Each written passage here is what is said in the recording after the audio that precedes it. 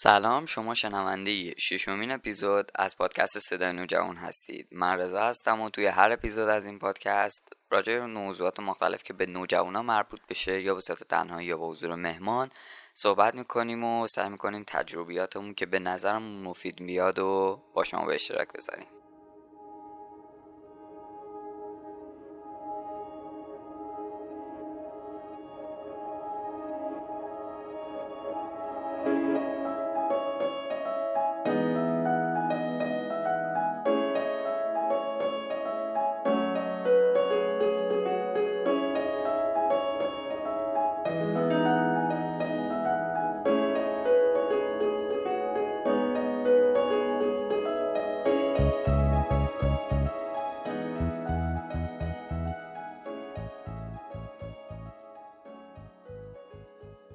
خب اول از اینجا شروع بکنم که از اپیزود قبلی کلی فیدبک باحال اومد سمتم و کلی خوشتون اومده بود از اپیزود قبلی با امیر که هر جا توی هر پلتفرم پادگیری هستین میتونین بشنوید اونو.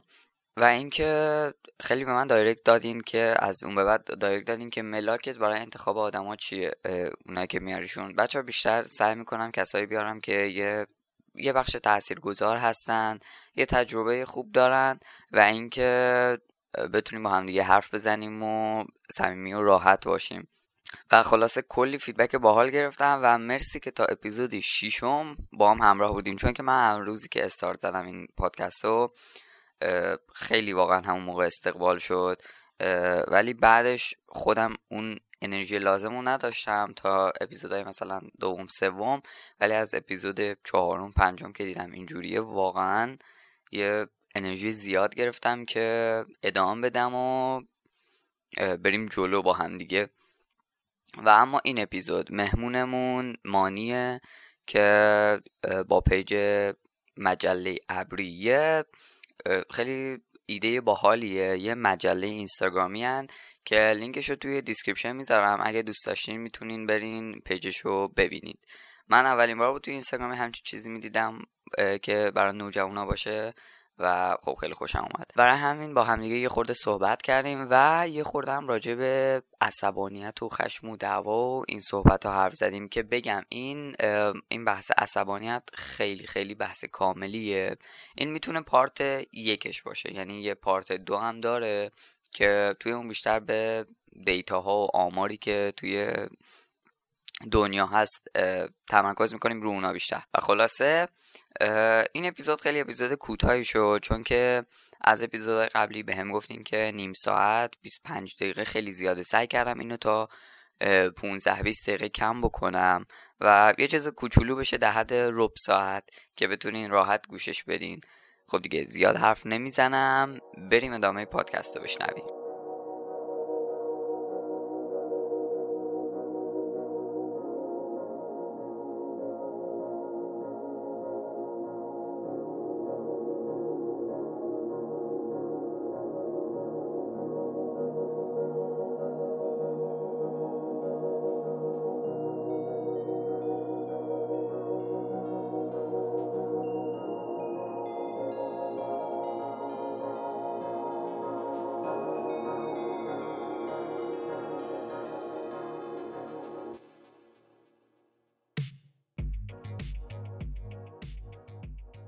سلام مانی، چطوری؟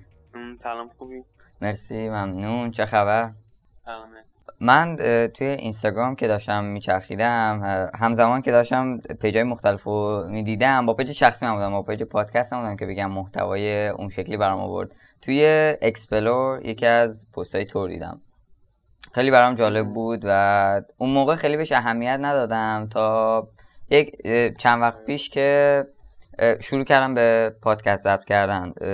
یعنی نه اینکه شروع کردم به پادکست، شروع کردم به آوردن مهمونای نوجوون. شروع کردم اینجوری. بعد خوشم اومد از پیجت. حالا میخوای یه خورده اول خودتو برای بچه‌ها معرفی بکن؟ خب مانی هستم، از هرمزگان هستم، 17 سالمه دقیقاً، رشتم هم انسانیه. همین دیگه یه چیز دیگه هم خواستم بگم. تو پیج چه فعالیتایی بیشتر انجام میدی؟ یه حالت مجله چیزایی میگیم که واقعا مثلا به درد بخوره، مثلا متن تفرقه نمیدیم، مثلا بخوایم چیزایی بگیم که واقعا به درد نمیخوره. یه سری چیزا رو مثلا باکس میذاریم و هر شب و اینا، ولی بیشتر چیزاییه که خیلی مثلا به درد بخوره.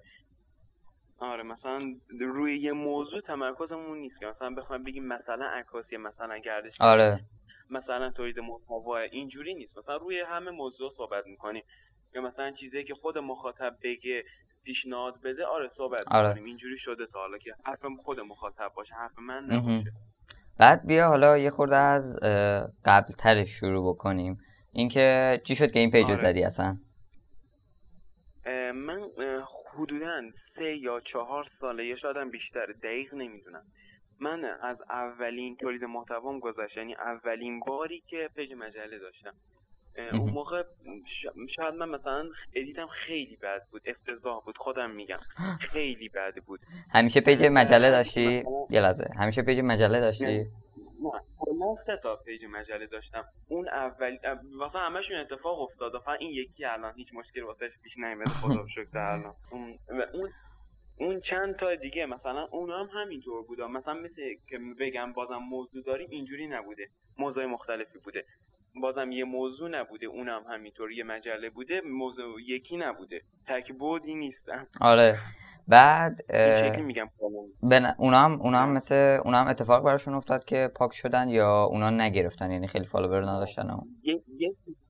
نه داشتن. اون دومی، یعنی اون خیلی محتوام خوب بود، اونو واقعا میپسندیدم، ادیتام همه با سیستم بود، همه با کیفیت بود، مخاطب زیادی داشتم، هایلایت خیلی داشتم، یعنی استوری خیلی میذاشتم. اون موقع فعالیتم خیلی بالا، چون تابستون بود دیگه. آره. بعد چی شد دومی همین؟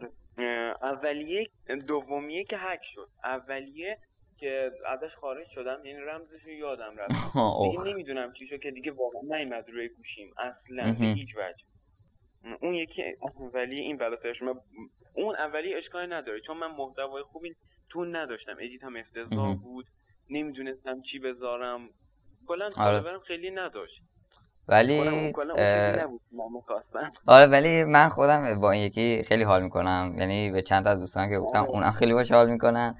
و اینکه خب حالا این محتوایی که تولید میکنی و یا حالا این چیزایی که میذاری، بیشتر دستت اومده که چه رده سنی اینا رو دوست دارن؟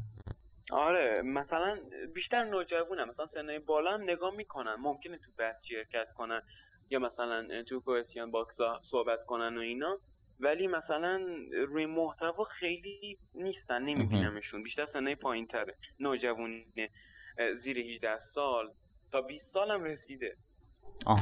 چی شد که اصلا رفتی سمت تولید مجله؟ یا حالا خیلی جالب بود، من اصلا حالا چیزی به اسم مجله اینستاگرامی نشیده بودم. چی شد که شروع کردی به مجله درست کردن؟ یکی بود نمیدونم تو اکسپلور بود، با پیج شخصیم داشتم میدیدم.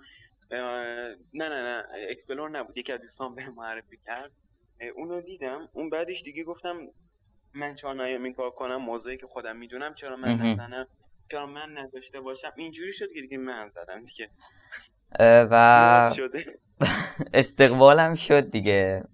یعنی همون اوایل استقبال شد یا نه مثلا یهویی با یه تبلیغی بود، حالا هر چی بود یهو؟ اصلا تبلیغ به تبلیغ ندادم. حتی یه بارم به هیچ کس تبلیغ ندادم. حتی بهش فکر نمی‌کنم. یکی از خوبیای پیج تو اینه که خیلی پادکست و کتاب معرفی می‌کنی و فیلمم معرفی می‌کنم که خوبی باشه. من بیشتر پادکست کتابا رو دیدم. بچه‌ها هم نمیدونم میرن سمتشون یا نه، مثلا که بهت فیدبک بدن این پادکست خوب بود اون نبود. آره کلا من هر چیزی معرفی کنم، چه پیج باشه، چه پادکست باشه، چه کتاب باشه. کتاب بیشتر بوده چون پادکست بیشتر وقتم نمیرسه. گوش میدم مثلا پادکستای کوتاه، پادکستایی که به دلم بشینه. مثلا نمیتونم پادکستای 1 ساعت تا 2 ساعتی رو گوش بدم، ولی همونم معرفی میکنم وقتی که وقت دارم، خیلی خوششون میاد، اونم خیلی فیدبک مثبت میگیره. خب یه سوال دیگه که خیلیا که میخوان شروع بکنم و خودم دارم تو این حوزه مثلا اینه که محتواها رو از کجا پیدا میکنی؟ دقیقاً مثلا اگه بخوام بگم ایده میگیرم، چیزایی که مثلا تو روزمره باهاش مواجه میشیم، مثل یه سری چیزا مثل کمالگرایی و اعتماد به نفس و قضاوت و اینجور چیزا، خب واقعا تو روزانه ما باشون مواجه میشیم، میبینیم مثلا. آره درسته. یا میشنویم یه چیزایی هستن که واقعا به درد میخوره، میدونی به درد من خورده، به درد اونم میخوره، به درد اون که نوجوونه.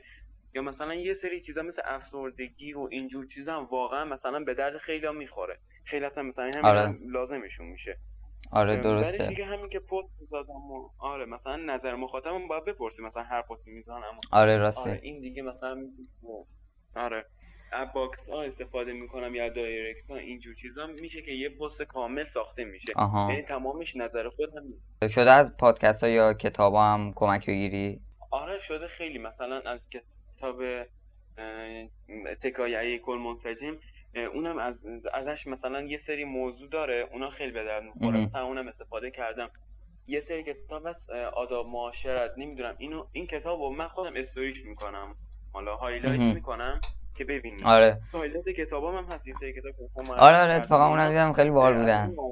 آره اونم استفاده میکنم. خب بریم یه موزیک گوش کنیم و برگردیم.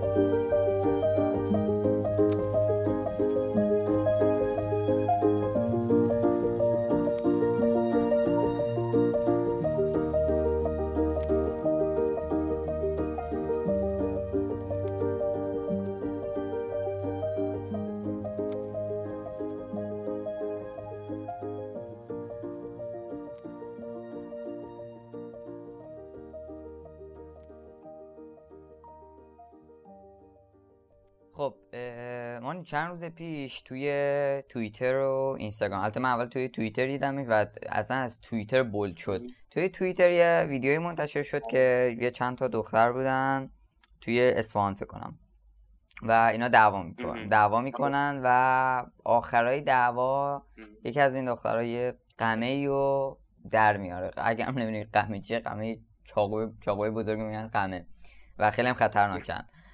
بعد خدا رو شکر که اون دعوا همون جاها تموم شد، چون که معلوم نبود اگر بعد از درآوردن قمه میخواست ادامه بده چه اتفاقی میخواست بیفته. خون ریزی. دقیقاً. و اینکه یه اتفاق دیگه هم که افتاد این بود که توی همون حین یه نفر اون دختر رو هل داد و افتاد زمین و اگر سرش میخورد به جدول بازم معلوم نبود چه اتفاقی میخواد بیفته. این اپیزود در کنار که با مانی صحبت کردیم میخوایم خورده راجع به خشم و دعوا و کنترل کردن خودمون صحبت بکنیم. یه بحثی که به دردتون میخوره. آره واقعا، مثلا اون بخش کنترل کردن خیلی. مالی به نظر تو منشأ و دلیل این حرکات که در این سطح هستن، یعنی در سطح چاقو کشیدن هستن، چی میتونه باشه؟ اول میتونه فرد باشه، یعنی مثلا کسی که عصبانی میشه خیلی اصلا آدم آرومی، مثلا میتونه خودشونو کنترل کنن، یه لیوان آب بخورن، بشینن، یا مثلا اصلا فکر نکنن، خودشون یه جوری آروم میکنن، یه کاری میکنن که مثلا دیگه اتفاقی ندن، ول میکنن. آره یا از اون محل میرن. بعضی اصلا نمیتونه 100 نفرم بیاد نمیتونه کنترلش کنن اصلا، به هیچ وجه. اصلا اون دیگه بعد میتونه، آره اونم میتونه کنترل کنه ولی دست به این کار کنترل نمیزنه اصلا. آره بعد دیگه یکی هم که جامعه است، مثلا چیزایی رو میبینن که همون کار رو انجام میدن، مثلا میبینن فلانی داره این کار میکنه موقع دعوا، مثلا همینجا به هم میریزه، اعصابش خورد میشه، اینجوری میشه، اونم مثلا همین کار میکنن دیگه، یاد میگیرن. آره ایده برداری میکنن، همونو میگم. میدونی یکی دیگه‌اش میتونه، آره اینم درسته، ولی یکی دیگه‌اش برای همین جامعه میتونه این باشه که تو وقتی یه جایی زندگی میکنی که یه سری فشار و مشکلات روته، حالا من نمیخوام دقیقاً این ویدیو رو بگم اما در کل بحث عصبانیت میگم، وقتی یه جایی زندگی میکنی که فشار روته، این باعث میشه که تو تا یه موقعیتی پیش بیاد این فشار رو خالی بکنی و به یه شکل بدم خالی بکنی، مثل همین دعوا، و یا به هر کسی که دیدی به توپی. خب میخواستم بگم که یکی این که مثلا بعضی هستن خیلی هستن مثلا خانواده هاشون آروم بودن رو بهشون یاد میدن، مثلا میگن موقع این کار تو با این کار بکنی، واقعا بهشون یاد میدن، واقعا هم اثرگذاره. کسی که مثلا توی خانواده بزرگ میشه که مثلا همشون بی‌عصابن، مشکل دارن، فشار رو نوجوون میاد دیگه، اینجوری نمیتونن واقعا خودشون کار کنن دیگه، دست خودشون دیگه نیست دیگه، اون مغز اجازه رو نمیده. آره درسته دیگه اونجاست که دیگه دست از کوره در میره یارو، توانایی خودش نداره.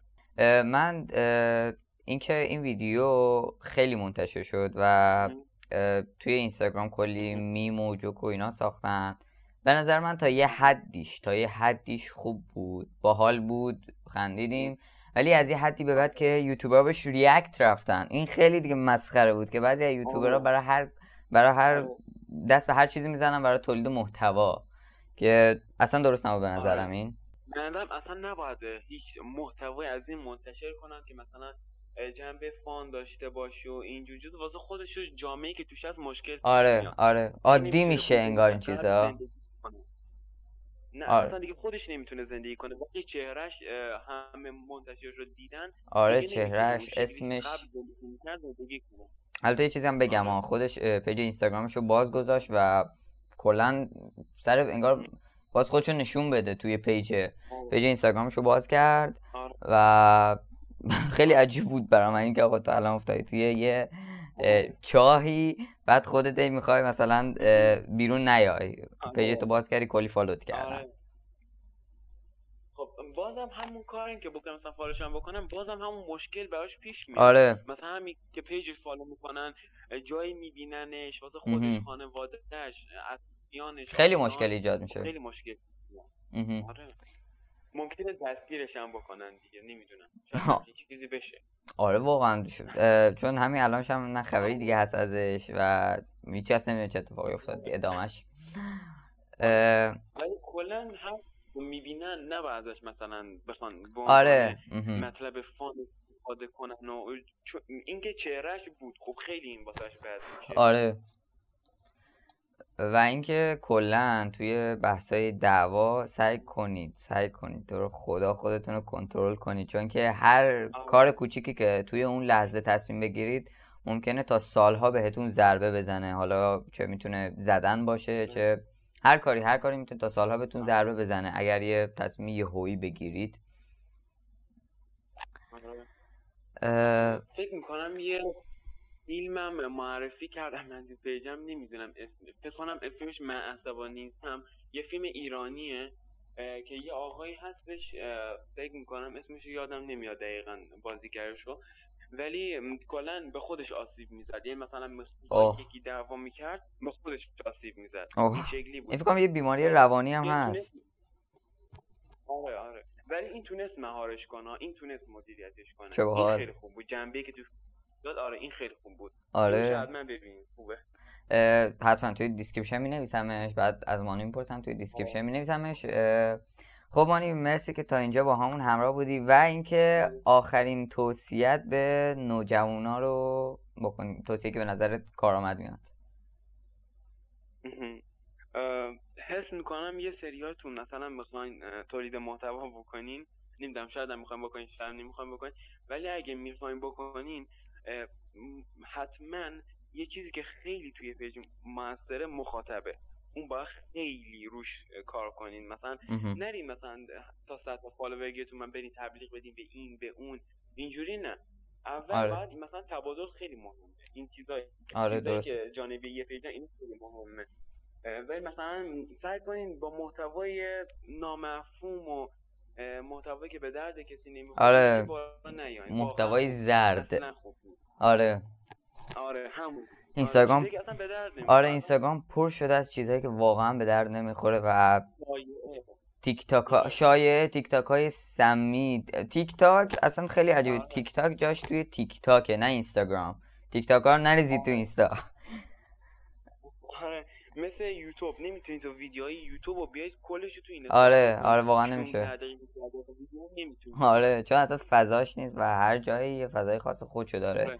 اینستاگرام، توییتر، همه اینا سوشالایی هستن که فضای خاص خودشون دارن. مرسی که تا اینجا با من همراه بودی مانی و امیدوارم توی اپیزودهای بعدی هم بتونیم با هم دیگه همکاری داشته باشیم و اپیزودهای بعدی هم با هم دیگه ضبط بکنیم. مرسی و خداحافظ.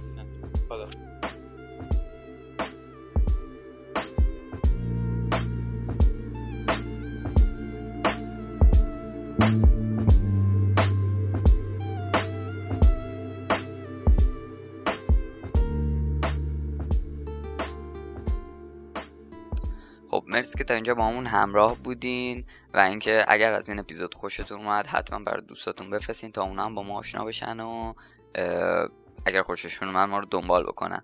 و اینکه این اپیزود رو میتونین از پلتفرم‌های انکر، اسپاتیفای، کست باکس، گوگل پادکست، اپل پادکست، شنوتو، تهران پادکست و این جور پلتفرم‌ها که یه لینک کامل هست که همه این پلتفرم‌ها توش هم میتونین راحت برین و از هر کجا میخواین پادکستمون رو گوش بدین.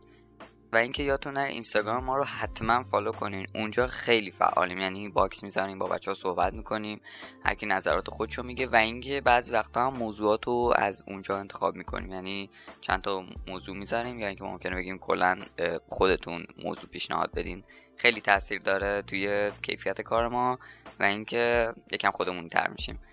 مرسی که تا اینجا گوش کردین و اینکه همین دیگه، فعلا خداحافظ تا اپیزود بعدی.